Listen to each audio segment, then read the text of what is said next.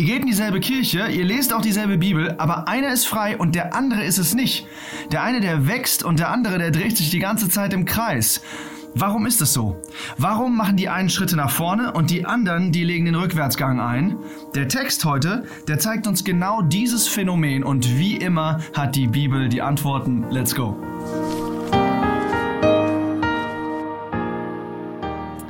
Ein fettes Hallo und schön, dass du hier bist für die Stunde der Wahrheit, wo wir uns einen Moment Zeit nehmen, zusammen in die Bibel einzutauchen, Gott besser kennenzulernen und dann verändert in die Woche zu starten.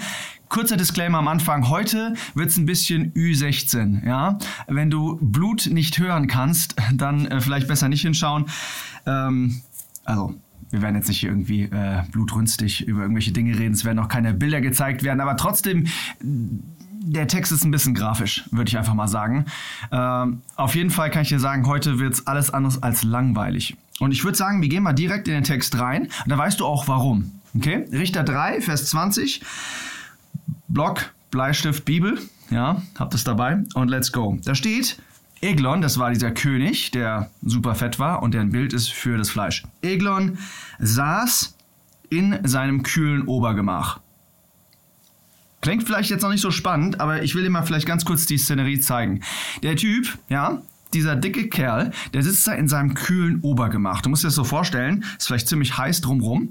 Und er hat sich da was ganz, ganz Schönes eingerichtet. Wir stellen uns vor, da sind ein paar Kissen, da sind noch ein paar Decken hier und da. Und er sitzt da in seiner königlichen Eissauna. Ja, sein kühles Obergemach, das war so ein bisschen sein königlicher Rückzugort. Vielleicht war es auch ein Klo, ja, wo er saß. Auf jeden Fall stellen wir uns einfach mal vor, es wäre einfach jetzt so eine Kühlsauna. Ja, er sitzt da oben, die anderen sind alle am Schwitzen und ihm geht's wirklich gut. Hat seine Kissen, hat vielleicht noch so eine Schokoladentorte, die gerade am Futtern ist und seinen persönlichen Kühlmeister, der da steht und immer die Temperatur in Schach hält. Genau, der König der Klimaanlagen im Reich der Coolness. Und die Sache ist aber die, wenn du weiterliest, was steht da? Und das ist so treffend für unsere Zeit. Richter 3, Vers 20 nochmal. Eglon saß in dem kühlen Obergemach, das für ihn allein war. Was heißt das? Ich habe dir gerade gezeigt. Er hat alles. Aber er ist allein. Er hat alles, aber er ist allein. Er ist allein in seinem Paradies. Und Freunde, das ist ein Sinnbild unserer Generation. Wir haben alles, aber wir sind allein. Unsere Smartphones, die verbinden uns mit der ganzen Welt, aber entfremden uns von den Menschen um uns herum. Ja, wir leben in einer Welt des Überflusses, aber unsere Seelen sind am Verhungern. Sie hungern nach menschlicher Verbindung und nach göttlicher Verbindung. Ja? Selfies, Status-Updates und diese ganzen Sachen was geht verloren? Die echten Gespräche. Und wisst ihr, es ist ganz interessant, wenn du mal um dich herum schaust, dann siehst du, dass wir heutzutage beides wollen. Wir wollen auf der einen Seite, wollen wir Gemeinschaft mit Menschen, aber auf der anderen Seite wollen wir auch auf unserem Handy sein. Ne? Du siehst diese Gruppen. Wir sitzen da rum und alle sind aber an ihrem Handy. Wir können aber nicht beides bekommen. Und unsere Generation ist geprägt von Einsamkeit, obwohl wir in einer vernetzten Welt leben. Und das ist doch spannend, oder? Das ist spannend und das wird sehr, sehr gut symbolisiert von einer Frau, die heißt Marilyn Monroe. Und die Jüngeren kennen die vielleicht nicht mehr, aber das war im Endeffekt ein Symbol einer Generation im letzten Jahrhundert. Und die hat das vorgeschattet. Das ist ja oft so, dass in der Kunst oder in der Musik oder in der Filmindustrie bestimmte Sachen vorgeschattet werden, die danach kommen, weil diese Menschen ja die Allgemeinheit beeinflussen. Sie war ein Symbol, sie war nicht nur ein Symbol, sie war ein Sexsymbol. Sie hatte alle Männer, ja, die hat die ganzen Schauspieler, die ganzen Musiker, die ganzen sogar Präsidenten. Und sie hat gesagt, es ist eine schreckliche Sache, einsam zu sein, besonders inmitten einer Menschenmenge. Das trifft's doch, oder? Das trifft's doch 100%. Das zeigt doch genau, wie unsere Generation heutzutage tickt. Einsam in der Mitte von Menschen. Sitzen da alle rum? Und man ist gut connected, aber man ist doch irgendwie einsam. Marilyn Monroe hat man gefunden, tot, neben einer leeren Flasche voller Pillen, also wo Pillen drin waren. Die Flasche war leer. Und nach ihr schreibt die New York Times, sind die Selbstmorde hatten ein Rekordhoch. Es haben sich da in der Gegend 12 Menschen an einem Tag umgebracht. Und was eine Person geschrieben hat, das fand ich sehr, sehr bewegend. Eine Person hat im Abschiedsbrief geschrieben: Wenn die wunderbarste, schönste Sache der Welt nichts hat, wofür es sich zu leben lohnt, dann darf ich das auch nicht. Er meint damit, die schönste Sache, das war für ihn Marilyn Monroe, die schönste Frau zu dieser Zeit. Er sagt, wenn die keinen Grund mehr hat, dann habe ich auch keinen Grund mehr zu leben. Und jetzt schau dir die Stars an und du wirst sehen, es sind auch welche, die alles haben, aber im Endeffekt die einsam sind. Nimm dir die ganz großen, Elvis Presley, war super einsam. Michael Jackson, auch eine Riesenikone, ja, total einsam. Wir hassen es, allein zu sein. Freddie Mercury, habe ich gehört, der soll mal gesagt haben, dass er Angst hat, eine einzige Nacht alleine zu schlafen. Warum haben wir so eine Angst vor der Einsamkeit? Wir haben Angst vor der Einsamkeit, weil in der Einsamkeit begegnen wir unserem wahren Ich, unserem wahren Selbst und das ohne Verkleidung und Maskerade. Aber ich möchte dir sagen, weißt du was? Allein sein, das hat auch was Gutes. Es gibt ein gutes Alleinsein. Weißt du warum? Weil wenn du alleine bist, dann kann Gott wirken. Gott hat die Weichen in meinem Leben gestellt, als ich alleine war. Ja, ich war in Indien, ich war Mutterseelen alleine, in der Hinsicht, dass ich kaum wirklich mit Leuten kommunizieren konnte, die mich verstanden. Aber wenn du alleine bist, hilft das alleine nicht. Denn wenn du alleine bist, kann es sein, dass du vereinsamst. Und einsam sein ist ganz schrecklich. Das ist genau das, worüber diese Stars sprechen. Es kann aber sein, dass Gott dich einmal dazu ruft, alleine zu sein, aber mit ihm. Und wenn du jetzt in den Text reinschaust, schau dir an. Der ist alleine und dann kommt Ehud rein. Und jetzt will ich dir mal zeigen, wie das abläuft, wenn du in einer guten Art und Weise alleine bist. Und zwar kommt der Ehud rein und er sagt, ich habe ein Wort Gottes an dich. Dieser Eglon ist alleine und da kommt ein Wort Gottes in seinem Alleinsein auf ihn zu. Und was ist die Haltung, die er annimmt? Hier steht, er stand von dem Stuhl auf. Was bedeutet das? Das Aufstehen bedeutet, dass man Ehrerbietung zeigt. Er steht auf, weil er sieht, oh, da kommt ein Wort Gottes auf mich zu, dann muss ich ja wohl aufstehen. Da bleibe ich jetzt nicht einfach fett in meinen Kissen drin. Ja, und es war für ihn ja ziemlich eine Anstrengung, aufzustehen, weil er halt so riesig war. Gut. Ich möchte vielleicht Beispiele nennen von Personen, die nicht aufgestanden sind, damit du verstehst, was es bedeutet. Das ist nämlich übertragen natürlich, ja, dass wir aufstehen sollen. Als der Jesus gekommen ist auf diese Erde, da gab es Personen, die nicht aufgestanden sind, zum Beispiel die Pharisäer. Die Pharisäer haben gesehen, wie alle anderen aufgestanden sind in Jerusalem, sind rausgegangen zum Johannes dem Täufer, dem Vorläufer von Jesus, und haben sich taufen lassen. Sie haben realisiert, wir müssen Buße tun, da ist ein größerer. Und die Pharisäer haben sich gedacht, nee, wir nicht. Die haben so zugeguckt. Die standen da so am Rand und haben zugeguckt und ich dachte, oh ja, der, ja, okay, aha. Jetzt predigt er mal wieder. Na, da können wir mal beurteilen. Ne? Hat er so geguckt und dann haben die so beurteilt, was der gesagt hat, der Johannes der Täufer. Aber der Johannes der Täufer hat gesagt, ihr habt den Plan Gottes auf euch unwirksam gemacht. Gott hatte einen Plan. Der Plan war, dass diese Pharisäer gerettet werden sollten.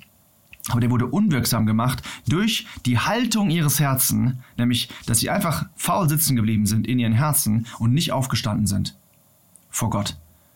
Sie waren stolz. Und weißt du, was Gott sagt? Dass er den Stolzen, dass er denen entgegentritt. Und den Demütigen gibt er Gnade. Ja, er widersteht den Stolzen. Das heißt, deine Haltung kann dir Gott zum Feind machen. Kann machen, dass Gott dein Widersacher ist. Dass Gott sagt, nee, du kriegst keine Gnade. Ja, ich werde dir nicht irgendwie entgegenkommen. Die Haltung unseres Herzens ist unheimlich wichtig. Und wir sehen hier jemanden, der aufsteht. Der Eglon steht auf und will das Wort Gottes hören. Und weißt du was? Das Wort Gottes kommt oft anders, als wir es glauben. Der Eglon hat sich gedacht, ja, ich werde jetzt hier irgendwie was ganz Schönes erfahren und so weiter. Und dann kommt es aber ganz schön anders. Es kommt anders als gedacht. Ja, in der Bibel gibt es auch. Zum Beispiel jetzt den Richter, können wir direkt ein bisschen weiterschauen. Da ist zum Beispiel diese Jael, das werden wir hinterher noch sehen.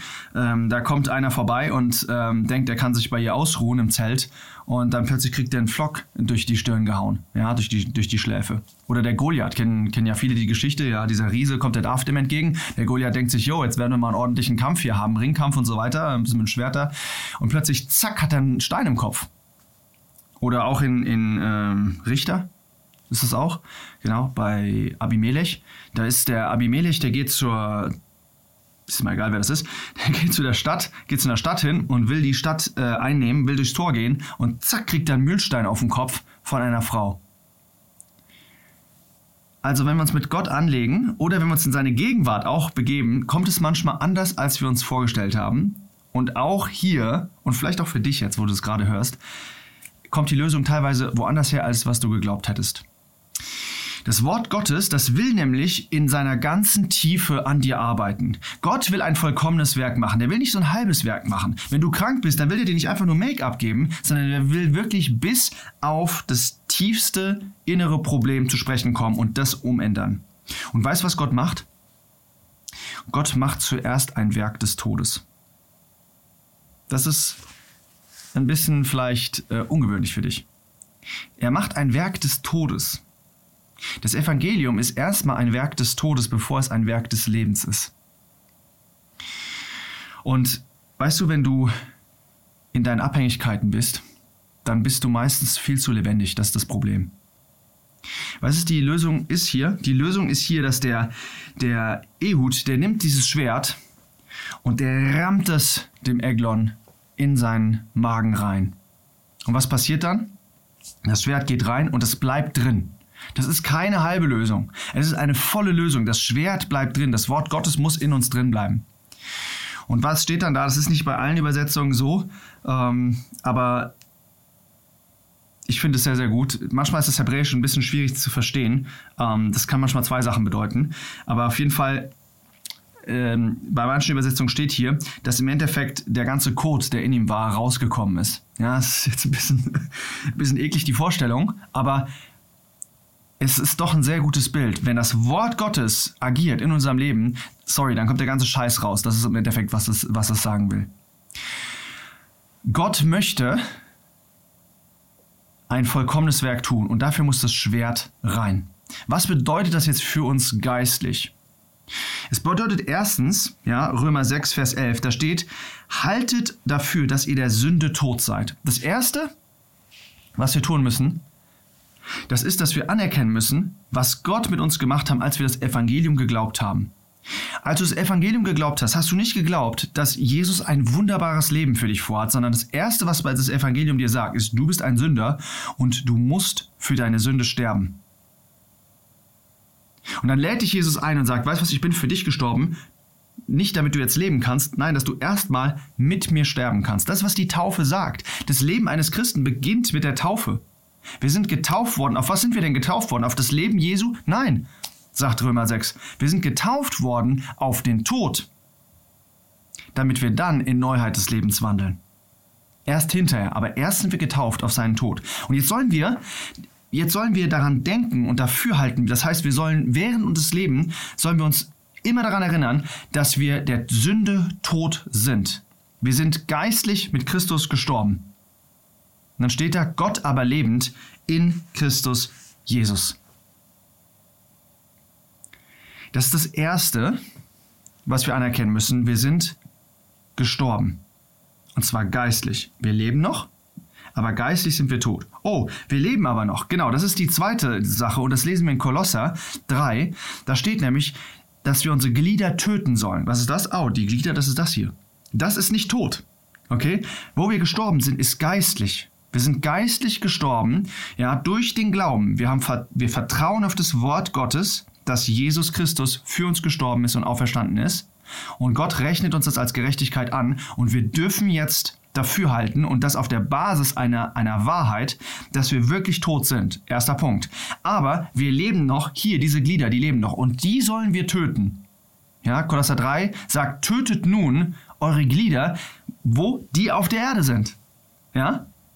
Im Geiste, wir gehen nochmal zurück, sind wir gestorben und dafür leben wir schon in den himmlischen Örtern. Aber hier auf der Erde sind noch unsere Glieder und die sollen wir jetzt töten. Wir sollen also das tun, was wir schon sind, geistlich gesprochen. Tötet nun eure Glieder, die auf der Erde sind. Was ist das? Hurerei, Unreinheit, ja? Leidenschaft, böse Lust, alle diese Sachen, Habsucht und so weiter. Diese Dinge sollen wir konkret töten. Und weißt du, diese beiden Schritte, das Dafürhalten, dass du tot bist und dann das Töten, sind unheimlich wichtig. Warum? Stell dir vor, du hältst nur dafür, dass du tot bist, aber du tötest nicht deine Glieder hier auf der Erde. Das, was Hurerei und Unreinheit und diese ganzen Dinge. Was passiert dann? Du fällst in eine Zügellosigkeit. Denkst dir, ja, ich bin mit Christus gestorben, der hat alles gemacht und so weiter, aber hier auf der Erde muss ich jetzt nicht unbedingt aufpassen. Und dann wirst du sehen, dass du in die gröbsten Sünden fallen kannst. Oder, wir machen es mal andersrum, du weißt nicht, was Christus mit dir gemacht hat, aber du versuchst hier auf der Erde halt deine Glieder zu töten, aber nicht aufgrund dessen, was Christus für dich gemacht hat. Dann verfällst du in eine völlige Gesetzlichkeit, weil du versuchst, nicht aufgrund von dem, was Christus gemacht hat, deine Glieder zu töten, sondern du versuchst auf dem dessen, was du bist oder was du tun kannst, deine Glieder zu töten. Und das ist Gesetzlichkeit. Und da sehen wir, wie diese beiden Dinge, die Theorie und die Praxis, zusammenkommen muss. Dieses Wissen, was ich bin, und dann aufgrund dessen, was Gott mit mir gemacht hat, handeln. Ja, und das ist ein Werk zuerst mal des Todes. Aber was passiert bei diesem Werk des Todes? Das Schwert kommt rein und das Schwert, das führt den Tod aus, aber es übernimmt in dieser Hinsicht die Kontrolle. Es sagt im Endeffekt, wo es lang geht. Und das ist, was passiert, wenn wir dem Wort Gottes glauben. Es tötet unser losgelöstes Ich von Gott, tötet es, führt es in den Tod und übernimmt aber dann die Kontrolle in dem Neuen, was es macht. Und dann kommt der ganze Dreck raus. Wenn das passiert, das ist im Endeffekt Gilgal, das ist im Endeffekt diese Beschneidung, das ist im Endeffekt sich trennen, auch im Herzen von Ägypten und wirklich in das Land Kanaan reingehen, in diese geistliche Sphäre. Das bedeutet es wirklich, Jesus zu kennen, Jesus durch und durch zu verstehen und jetzt auch mit ihm und ihn verstehen zu können, weil ich die gleiche Natur habe wie er, weil ich anfange, geistlich zu denken. Und dann bist du frei. Guck in den Text, du siehst, dass Ehud entkommt. Ehud ist das Bild des Geistlichen. Der Eglon bleibt da tot liegen, das ist dein altes Ich, das bleibt da tot liegen. Und der Ehud, der darf gehen, der ist frei. Der ist frei. Und du bist frei, wenn du das anerkennst. Wenn du das anerkennst und in deinem Leben umsetzt. Aber, und jetzt kommt die Sache, wir haben ja darüber gesprochen, es gibt den einen, der frei ist, darüber haben wir jetzt gerade gesprochen. Aber dann gibt es den anderen, der ist noch geknechtet. Und jetzt schau hier nach.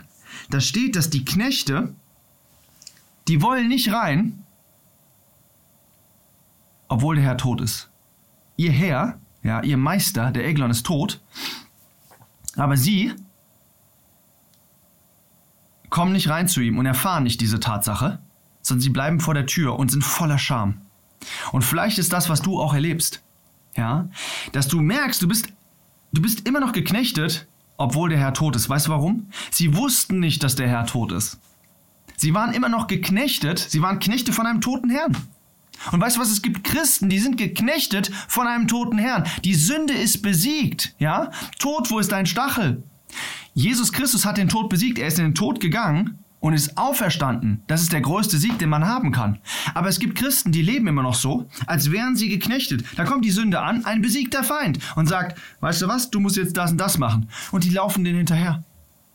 Die laufen hinterher wie so ein Schaf, was zur Schlachtung geführt wird, wie so ein Ochse, den du nehmen kannst und der einfach nachläuft in Sprüche 7. Ja? Geht der zu der Prostituierten einfach so hin. Warum? Weil er nicht weiß, dass dieser Herr tot ist. Inwieweit weißt du, dass die Sünde besiegt worden ist? Sie hat keine Macht mehr über dich. Wenn sie kommt, du kannst sagen, nein. Nein, ich komme nicht mit. Das ist einfach wunderbar. Das ist einfach wunderbar. Nur, und jetzt kommt hier noch der Punkt, wir müssen durchhalten. Wir müssen durchhalten und den Sieg komplett durchführen. Warum? Ein toter Eglon, ein toter König, das ist noch kein Sieg. Ja, stell dir das einfach vor. Der König ist tot, die finden den, aber die sind ja noch alle da, die Moabiter. Die machen ja die ganzen Israeliten fertig. Nein, es muss jetzt ausgeübt werden. Es muss jetzt durchgehalten werden und ausgelebt werden. Was macht der Ehud? Der entkommt und geht weg über die geschnitzten Bilder. Da sehen wir diesen Sieg über diese geschnitzten Bilder, über diese Götzen, die bei Gilgal waren, hat er überwunden. Aber dann sagt er nicht, okay, das war's. Nee. Sondern er geht zurück nach Gilgal und dann geht er noch weiter und nimmt sich eine Posaune und sagt, Leute, let's go. Und er führt diesen Sieg bis zum Ende aus.